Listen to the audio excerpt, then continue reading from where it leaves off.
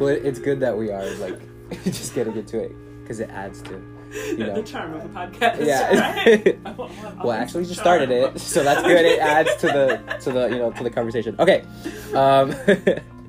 All right. What's going on, everyone? Welcome to Guiding Lights, the beacons for mental wellness independent podcast at UMass Boston, where combating hidden wounds for college students and amplifying mental health awareness is our direct mission. Today, we're going to be discussing anxiety, from generalized to social to even competitive, and that will be followed up by coping mechanisms for anxiety and mindfulness strategies. I'm one of your co-hosts, Alex Gonzalez, here with Sahara Rose, and our very special guest today, Associate Professor of Psychology in the College of Liberal Arts, Dr. Sarah Hayes Skelton. Thank you so much for participating. Shout out to our other co-hosts, Laura Baptista and Brianna Ward, who could not be here today. You're both missed. But with that being said, we should get started. All right, so Sarah, could you please give us a brief description of yourself in terms of the work that you're doing now and what you've researched in the past? That's a great question. First of all, thank you so much for putting this podcast together and for doing this, both Alex and Sahara and the rest of your team. I feel very honored to be part of this.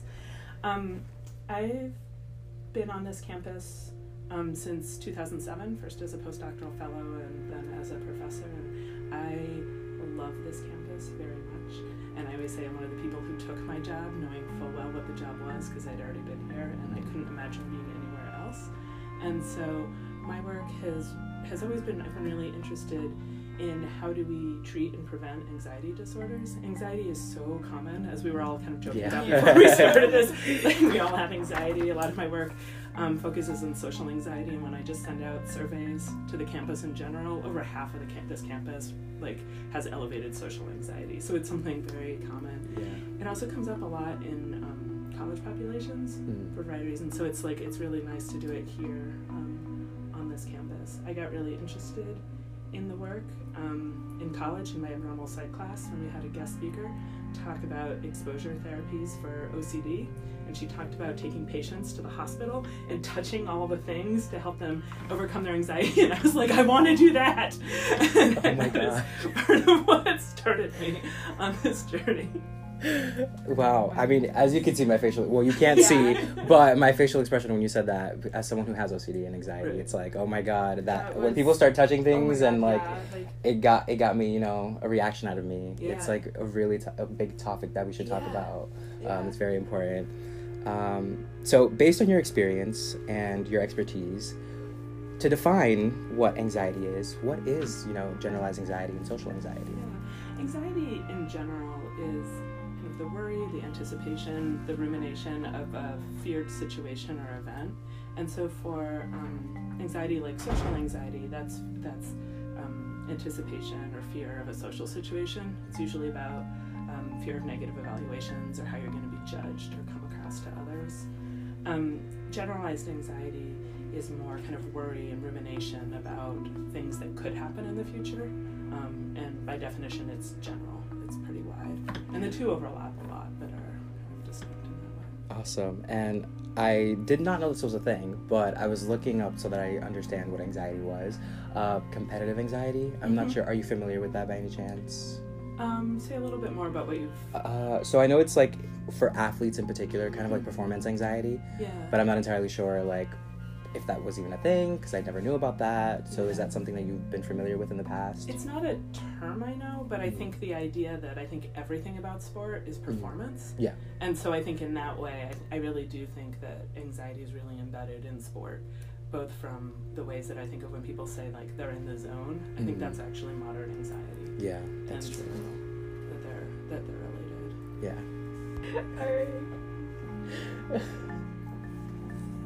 So, knowing that you have experience as an associate professor, how can anxiety affect a student in the classroom? I ask this as a student who I think has anxiety in the classroom. I should say both as a professor, I also supervise in the counseling center, so I also work with a lot of students from that perspective as well. Anxiety is everywhere in the classroom. If you think of so much of anxiety is about really caring about what you're doing, then if you want to do well, then of course you're worried about what it's going to be like, and how your performance is going to be, and what your grades are going to be. It really comes up in a lot of different ways. And so there are things like being in class and being so preoccupied with worries, either about class or the rest of life, that you can't focus on what is being said, and so missing kind of what is being said, or not being able to focus on studying because of all the worries that are coming up. Sometimes when you're worrying a lot, you then procrastinate, and so you end up in that period, right? I mean, favorite cycle. I know, and it's so fun. And part of the trick about anxiety is that it's really reinforced for you to avoid things in initial. So you reduce anxiety by then procrastinating and not studying. But then in the long run, you then don't study, and then it accelerates the anxiety, makes it worse, and you end up in that. I feel like that's the cycle I'm in that cycle as well. No. Well, most people are. I mean, like, let's just be clear. I mean, that this is very common, both, I think, particularly with social and generalized anxiety. We talk about the disorder level, which is where it reaches what I would call clinically significant, which is where it's causing, like, significant interference and distress. But it's also on a very wide continuum. And so even if you may not have a disorder of an anxiety, it's still probably affecting you in the classroom. And also, for some people, it makes it really hard to sit in a classroom because you're worried about, like, when's if I need to leave, or what are people thinking about me? Do I feel trapped? I think sometimes it also gets in the way of reaching out to professors and classmates, and so then you're missing out on some of the other kind of incidental educational opportunities, if you will, because it's harder to then engage and kind of deepen learning. Yeah, I totally feel that. I'm like profusely sweating, but it just shows that even in a classroom, I'm like constantly sweating because you never know what's gonna happen. Exactly. I'm constantly like shaking my leg because I don't know what's. The leg bounce. Yeah, the leg, and then I have this like rolly ring that I like use to calm me down. To focus. Do you see me? Like, I usually have 3 more on, and I'm like non-stop. I can I have to do something to. Right, the rings are good. I often play with keys or one of my fingers or anything that's on my desk. You can see. And there's an intensity to that too. Like if you see that I'm not shaking my leg right now, which is good because I'm calm. But like if I'm like intensely shaking my leg, that's it's like okay, there's something wrong. And that's like a key. I have my friends now. They're very attentive to like what I do and like just my actions because they know that I have anxiety. So it's like I was in a musical the other day and one of my friends was like, what's wrong? I know you're shaking your leg, and I can tell that we're in a big place in a theater with like so many people, and like the lights were down, so it's just like that. But even when there's like lights on, and in a classroom where there's like 10 of us, it's just like constant worrying and constant. And I think what you're saying is one of the things that I really find fascinating about anxiety is that it's not related to performance at all.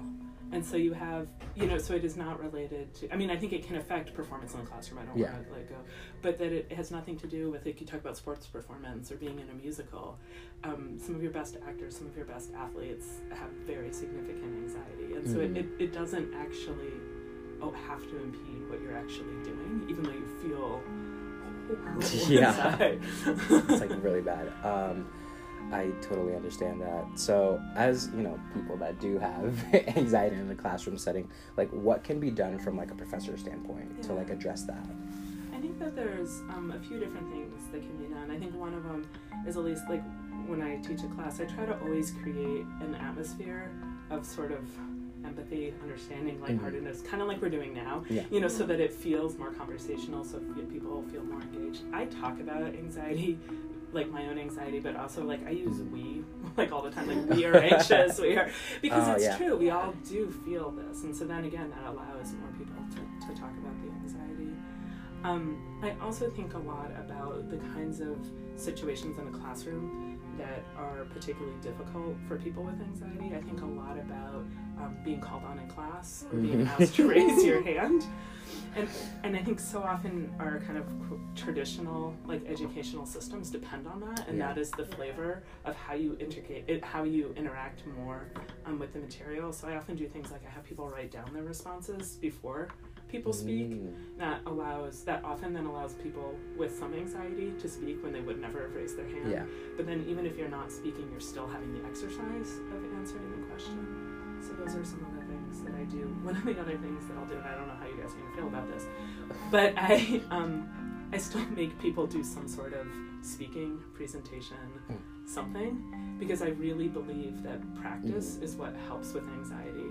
And so I actually get really frustrated when people say, I got out of having to do a presentation because of my anxiety, because I think you then never learn that it's going to be okay. Yeah. So I do that with a promise of helping people. Got like it. with it, how do we kind of create an avenue? But I think part of it is also continuing to think about how are we supporting learning and what is important. Yeah.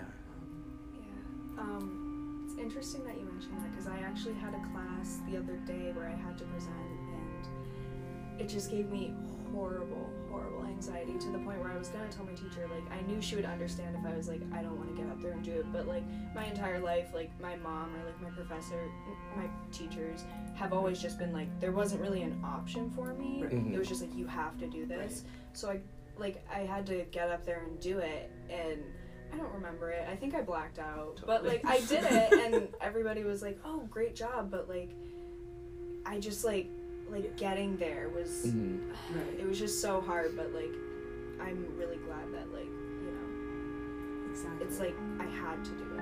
And you're exactly describing, like, the anxiety cycle of you spend so much time anticipating it and worrying it, and can you leave? I remember the first time I had a TA class in grad school, I was pacing in the basement trying to figure out if there was any way I didn't have to go. You know, like, and yet when you actually do it, because it's not usually associated with performance, you usually realize it was fine. Your worst case situation didn't happen.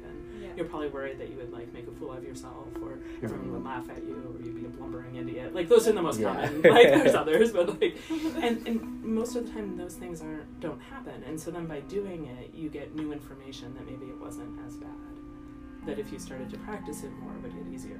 Part of the problem with presentations is you only do it a couple times, you know, so you don't always get that new learning. And just to say, I still blank out when I give talks. I won't, like, after I do this, people will ask, like, how was it? I'm like, it's gone. So, and I just know that about myself, and know that I just trust that people will let me know if it wasn't okay, but that I can't evaluate it in the moment. I agree with that. I'm on the same wavelength as that, but as someone who has a class with me, I love to raise my hand. I love to participate, but then, like, when I'm speaking, like, after the spotlight is on me, that's when I start to, like, black out, because I'm like, oh my god, I need to say this before anyone else says it, because I don't want to lose it, because I only practice this. Exactly. So it's like, I go for it, but then when that spotlight is on me, that's when I start to, like, oh my god, I don't know what to say. Hopefully I'm not I stutter a lot. I do, but I do it with, like, a positive energy. Like, I do it in, like, if I mess up, oh well, I still, like, laugh. But I mean, I still start sweating. Right. It's like you just see, like, a strip of sweat. It's bad, but it's like, that's my reality. You know, it's the reality of a lot of people. And you're speaking of that with very much of an acceptance-based technique, or mind frame, which is really helpful. Because most people are going to feel anxious in these situations. So it's not like, the goal isn't to not feel anxious. It's about how can you still do what you want to be doing. And then eventually, like, some of the anxiety may decrease, but not completely. And I think part of it for me, like, when I'm actually speaking, it's using some of those mindfulness skills of when you notice your mind wandering, bringing it back to what you're saying. Or if you find yourself being like, oh no, I'm stuttering, being like, okay, so I'm stuttering now, bring it back to what I'm saying, rather than getting stuck on, oh no, I'm stuttering, what's going to happen now, what is everyone thinking about me? And I think laughing and joking about it can kind of rewrite the ship, if you will. You know, like, I think there's a way that it just makes it easier. That's been my savior, honestly, for a lot of social anxiety. It's just like instead of just being like, oh my god, like, everyone's looking at me because I'm 2 minutes late, like, just be like, yep, you're 2 minutes late, everyone is looking at you, but and they're probably saying, at least it's not me. Exactly. Like, this is your boat. No, exactly. Well, your jacket is also exactly. I also try to, you know, compensate with my clothing, so I have a nice iridescent jacket that everyone will notice, so I know that when they're staring at me, it's because of the jacket, and not because I'm 2 minutes late. And so reinterpreting it, right? Like, reinterpreting it that we don't know that it's, like, our fear like situation that's happening. It's like because of the jacket. I love that. That's great. Yeah. And it's great. So people forget about you being late. They're just like, oh my god, that's a nice jacket. Like, where'd you get it from? It's like a whole different situation, which is awesome. Hoping to distract. All right. So as an associate professor, are symptoms of anxiety always visible? And if they are, what are those symptoms? Yeah, they are definitely not always visible. Like, my guess is that you wouldn't know that each other is as anxious as you're now talking about. And that is, like, we often use sort of the saying that I'm always going to mess up, so just bear with me, is really a problem to judge other people's insides. No, sorry. Judge your insides by other people's outsides. So the thing with anxiety is we really feel it really deeply inside, sometimes in our body, sometimes in our head, sometimes in all of it. But we often don't see it in other people. And so we think everyone else has it together and that we're the only one feeling like that. But there are many people feeling like that inside. And so particularly with social anxiety and GAD, you really often don't see it. Although I would say the same thing is true with panic. Like, so people think, particularly with panic attacks, that it's so huge and so large. Yeah. And I've sat with clients, like just the two of us in a room talking about panic, and I found out afterwards that they were having a panic attack, and I didn't even notice it. And so there are definitely physical signs of anxiety. We talked about the legs shaking, and blushing is kind of a common one, or sweating. But even sweating you often don't see. Yeah. Like, I mean, it depends, you know. Heart racing, again, you don't often see it. I mean, stuttering, mind going blank, yeah, sometimes you notice that, but people stutter, like, you are way more aware of how much you're stuttering than other people do. Like, I don't know if people have noticed how many times I've stuttered this, like, you could do a count afterwards. I haven't even noticed. Yeah, you don't even notice it, like, you're in the moment and you don't pay attention to it. And so I think it's true that it's just not as aware. I mean, I think because I study anxiety, I think I sometimes pick up on more subtle things, but it's often sort of what people are saying. But honestly, I just assume everyone's anxious. That's a great thing to, like, live by. Honestly, I've started kind of doing that just with the big sad depression, because my whole reality is just you have a chemical imbalance and it's gonna be like that, so but it's weirdly comforting, like, as a thought, just to, like, be like, yeah, maybe like, a lot of other people are also living like this, and this is their reality too, like. Right. That's true. I've been watching a lot of High School Musical. Me too. I have Disney Plus, so. Same.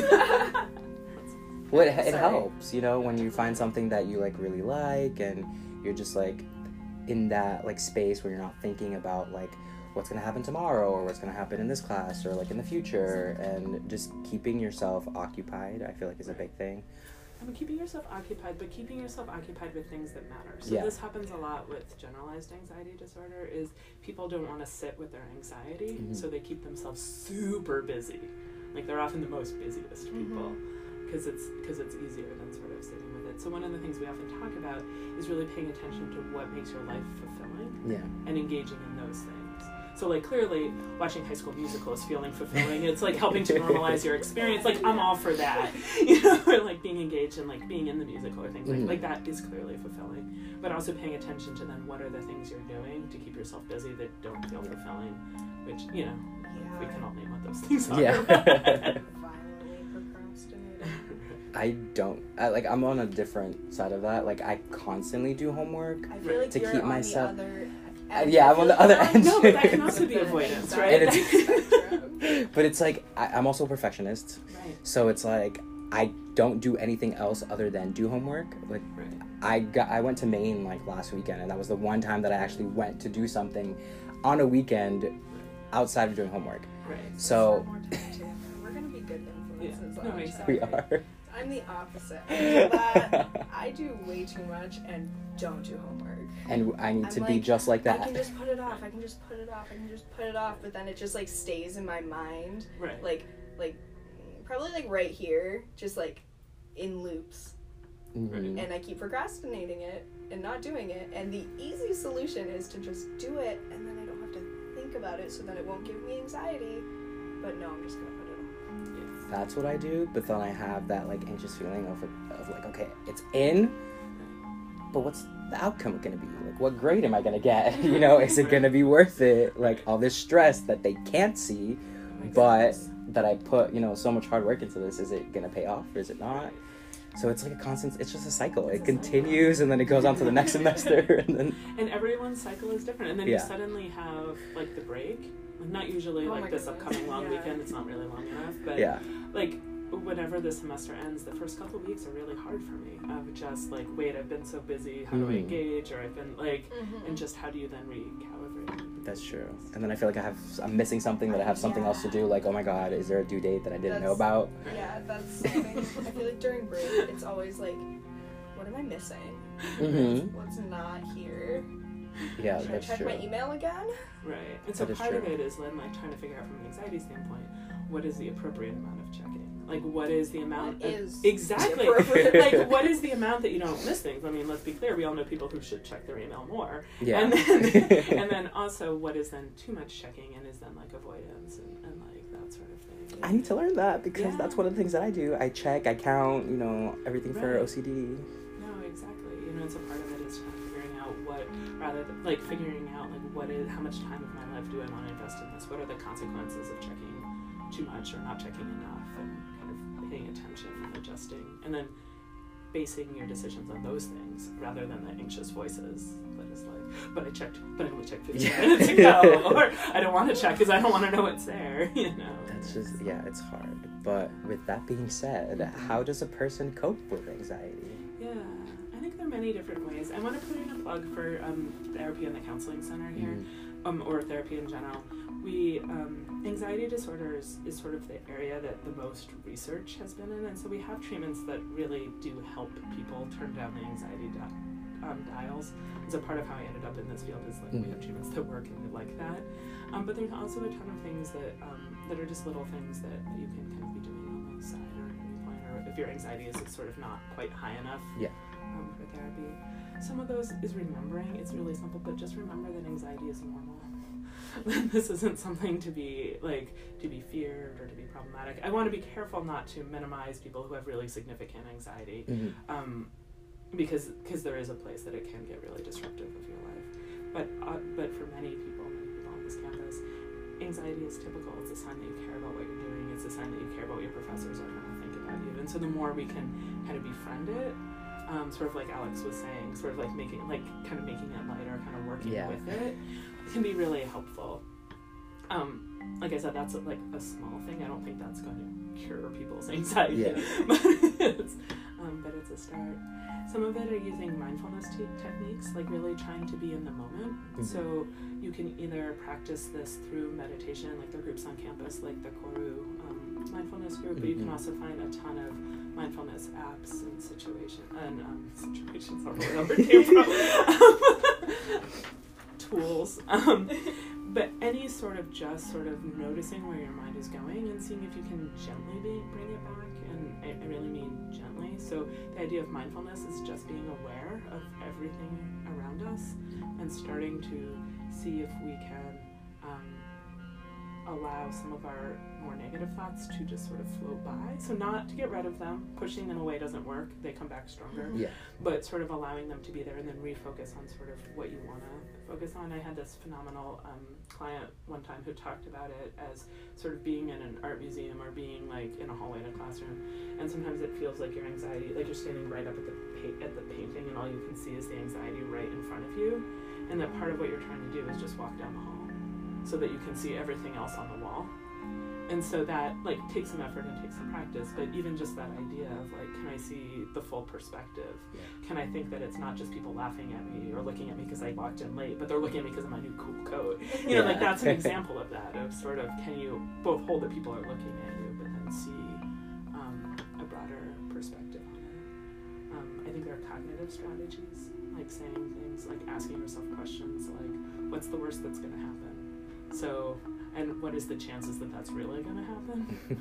and could I cope with it if it could happen? Like, so I think often in the classroom we're afraid that people are going to laugh at us and we're going to run out of the room screaming or fall on the floor fainting, or, you know, like those are often the fears. And those, sometimes those people have had those experiences, but usually not. And so then actually answering those questions, well, chances are those things aren't going to happen. Yeah. And so sometimes that can be helpful. That can get a little tricky if they are experiences you've had. And so particularly with students of color who say people are going to make microaggressions against me if I start speaking the paper I've prepared, that may happen. And so I'm not saying to say that won't, like, to convince yourself it won't happen. I think then sometimes we move into some more of the acceptance framework, or more, does that really mean that what you have to say is invalid? And kind of questioning different things. It's I feel like that's easier said than done for me, because it's Yeah. like I try to download those apps where they're like, take a deep breath and just like be calm and like center yourself, but I have so many intrusive thoughts that just like come up, and it's just so hard for me. I think that it's really hard, and this is where like I have a love-hate relationship with some of these like quick things, because they both can be helpful, but then I worry that it also makes it feel like if it didn't work right away, then like there's something wrong with me that it didn't work, which is why sometimes therapy can be helpful, or if you are using kind of quick apps or meditation or breathing, I often suggest that you first start doing it when you're already feeling calm. Like I think of like deep breathing or mindfulness as it will turn like your anxiety down maybe 5 or 10%. And so they work best if you're noticing it when you're just a little anxious, rather than when you're in the middle of it. Like it's not going to make a difference. It's like... So, on that, I actually went on Pinterest so long ago, but I found this like breathing technique, and I never like used the mindfulness apps or any of that, but the way it explained it made a lot of sense for me, and like as a nursing major, I was just like, okay, yeah, I like this. But it was like 4, 7, 8 breathing. So you breathe in for 4, hold it for 7, and then breathe out for 8. And it's like it takes your body from, because anxiety is like a fight or flight response. So it literally just when you're doing that, it triggers the like not anxiety response, so you calm, like your body calms itself back down, like your parasympathetic nervous system's calming down. And just like doing that before I like when I wake up in the morning and like get ready for my day, and like before I go to school, like I'll do that for like maybe like 3 to 5 minutes, and it like honestly has really helped more than like an app or anything, and I just do it every day, and it's just like I agree. I think that's sort of, particularly like slowing down your breathing and also making sure you're breathing from your diaphragm and not your chest is sort of another kind of piece of that. And again, I think doing it in the morning when you're feeling maybe not your most anxious. I don't want to say you're calm in the morning, but like, kind of like doing it on a routine. Like my calm morning routine before my day's about to get anxious. So I have that beginning, like I have to go get on the shuttle. Soon anxiety. Oh yes. That I'm gonna start profusely sweating anxiety. And I think with all of these, you can get really caught in like, what is the form? Like, what is the right app? What is the right, instead of kind of thinking about what is the function or what are you trying to do. So some of it is like switching your sympathetic response by slowing down your breathing can be really helpful. I think a lot of these exercises help to build some self-compassion. So just noticing that like, this is what our brains do. This is part of being human. And, so I think anytime you can kind of have that piece in it. And I think that some of the mindfulness apps are also helping you kind of notice where your thoughts are going and then bringing your attention back. And I think that that concept is really helpful, and it can get then really rigidly done of like, no, what is wrong with me? What I have to bring my brain back. And so like, for me, it has to be compared with some of that compassion, because our minds are going to wander. That's like, because we are thinkers. Like you actually like wouldn't be in college if you didn't have a lot of thoughts and a lot. And so, so what they often say is mindfulness is noticing that your mind wanders 100 times and bringing it back 101. And so it is not having a calm mind. It is not having like peacefulness. It's just sort of developing some sort of awareness and knowledge of it. But it's not for everyone. Everyone has different preferences. I agree. So I've also heard that like physical activity or sports can, help your physical, but it can also work for like mental health. So is that something that you would like recommend, or? mean, How would you- I mean, I think we all could use more exercise. Yeah. I think, like everything, I'm always like, what is the function and how does it fit? I think there's also a way to then have over-exercise be part of your anxiety management, and you want to like watch for that too. But I definitely think the more healthy, the more fit our body is, the more like we feel like we're doing the things that we need to be taking care of ourselves, the easier it is to cope with whatever kind of anxious thoughts we are having. And I think, you know, it's always a tough balance between is exercise avoidance, or is it helpful? That's true. Yeah. but in general, I'm pro exercise. I need to get on that wave Yeah. because I'm not. Yeah. No. I mean, I feel like that can, for me personally, I feel like that can cause a dramatic change. Yeah. But, you know, it's motivation. That's also the Right. thing that I don't have yet. Yeah, exactly. I mean, exercise and sleep. And for And me, sleep, they're often yeah. related. I mean, I think for me, another one of the benefits of exercise is it helps you sleep. Yeah. And sleep That's- then also reduces our reactivity to our emotions, helps reduce our anxiety, particularly if your anxiety is keeping you from sleeping a lot. Yes. I need that. I think that's one of the only motivating, like, I mean, there's a couple, but motivating factors for me to exercise is, like, it really does help with my sleep, which then means I'm not sitting up all night thinking. Right. So that's Like great. if your body can be tired enough that you Yeah. like go to sleep a little Yeah. easier, it can definitely help. That's true. I'm so sick of like having a 2 to 3 a.m. just like staring at the ceiling, Yes. just like thinking so much about everything in my future. I feel like it's also, I think so much about what's gonna happen in like the next 2-3 years. Like now that I have my I've classes, always been thinking, like, Yeah. it's within an the always next 5 thing. years, It's like a Yeah. thing. Every single No, thing in the exactly. next 5 Like those years. questions that are like, where do you see yourself in 5 to 10 years? Then I plan it out, Yeah. but then I'm like, it's not coming fast enough because it's like I Right, have all of this written down. Like this is what I want to do, but why is it not happening? Yeah, I'm like, why am I not there Yeah, yet? exactly. Right. So now we're talking about GAD. Me. Generalized anxiety. Yeah. And I think this happens a lot, particularly this time of year for graduating seniors, Mhm. and everyone's asking you, what are you doing next? And sometimes you know, and sometimes you don't know. And I think some of it is spending some time, and this is really hard in the middle of the semester, so maybe this is a break project, you know, really thinking about what matters to you. Not necessarily like getting to grad school, but like why would you want to? Like what is it about going to grad school that would feel fulfilling to you? Or what is it about what kinds of jobs would feel fulfilling? And that can be things like working with people. Yeah. You know, I'm not saying like having this specific job, but thinking more of like what is the larger kind of category thing that feels meaningful and that you could then find a bunch of different ways in and trusting like the process. And so I think as you start to have a better sense of what are the things that are going to make my life feel meaningful, then it's easier to say when you're worrying about things like, no, these are the things I'm doing now that are getting me like in that direction, even if it's not studying for blah blah blah. Yeah. You know, but it's like being here and being in school as part of that journey. Yeah, I totally agree with that. So with that being said, as you know, people that kind of need help with, you know, anxiety and like continuing on with that, what would you recommend someone who's like struggling or is like not to the point where it's extreme, but you know, just like a little here and there, like what would you recommend someone who's struggling with anxiety do as a way to like help, kind of like an initial like entering, because you know some people don't want to go to counseling. Some people try to like look at the internet and see what they can do. So yeah. Yeah, I mean, I think it's really tricky because I think there's, you know, anything with the internet, there's a lot of good information and a lot of not so good information. So I think looking for, you know, as you do anytime you search the internet, looking for what are credible sources and signs of credibility. The Anxiety and Depression Association of America, so ADAA.org, has a major section of their website designed for what they call consumers.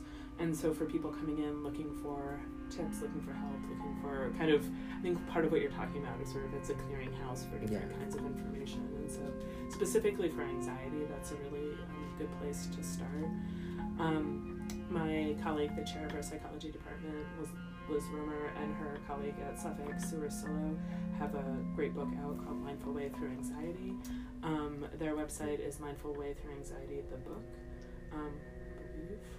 I was on it the other day, Yeah. so I think Yeah. that's right. And they have some different exercises on there as well as some links to some other information, and so those are other good places to start.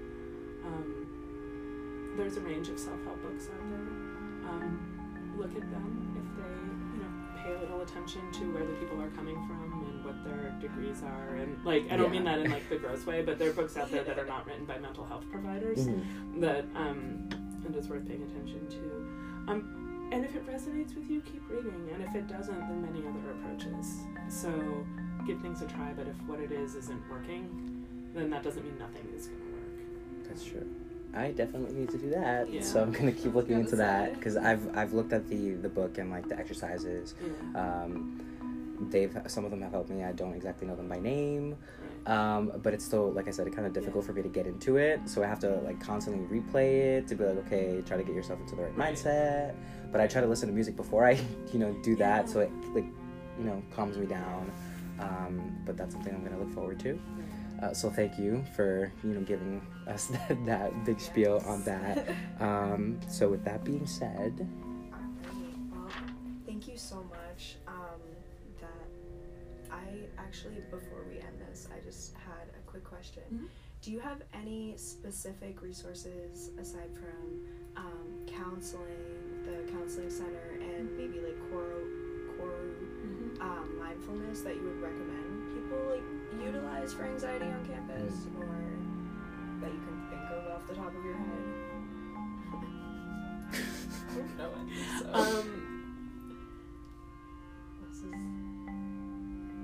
This is just asking for myself. I'm so I think that I often send people through the counseling center, either for individual therapy. They also run groups. My research lab is also often taking clients with social anxiety. That's what we have an ongoing treatment study for that. We are not taking people right this minute, but we may again in the spring semester, definitely in the summer and next year. But again, that's therapy. I feel like we know the therapy resources. I'm sure there's more. Talk about the therapy resources. Yeah. As well. Yeah. All right. Sorry, that was just off sorry. topic. I feel like I should have more. And just as a reminder, therapy through the counseling center is free. that's true. Which people I think don't realize. Is- It's free. You pay for it already in your health fee, so you're already paying for it. Would be the other way to say that. So. And it's good because you have a consultation, and you're just whether you want to keep going or not, it's good to have that initial conversation and see if that's something that you want to keep And doing. they often refer people then to some of these other groups, and you don't have to be in severe distress for counseling. I often think we would be a much better society if we thought of mental health care as preventative. We think of physical health care. We can argue whether we think about physical health. As a nursing student, we can have that conversation. But I think really thinking that sometimes mental health care and going to therapy can just be preventative care. It doesn't mean that you have to be in crisis. Yeah, I think that shift in mentality would be really great, because I feel like even in my own personal experience, the only time I've used mental health resources here is when I was in significant distress. Instead of being 2 months ago I felt this way and I could have scheduled a counseling appointment for the next week and gone and talked all my anxieties out. Right. Yeah. So instead of just letting it build. Exactly. I was on that wave because I went to therapy here, Right. and then I have a social worker as well, but I decided to not use that for right now because I wanted to see how it would work if I try on my own and see how things are going. And surprisingly, things are working out. Right. Because I'm just, taking my time. I'm realizing on my own that although many people around me tell me that I stress myself out too much, that I'm constantly just doing this and that, I understand that, but the advice that I give to others, you need to focus on yourself and you need to do this and do that, I never follow it. No, exactly. But now more than ever, I'm following it very slowly, one step at a time. There's a book that we have for our class that's one step at a time. So one step at a time, whether it's little by little, a minute each day or something, I'm just focusing on myself and what I want to do, and it's honestly great.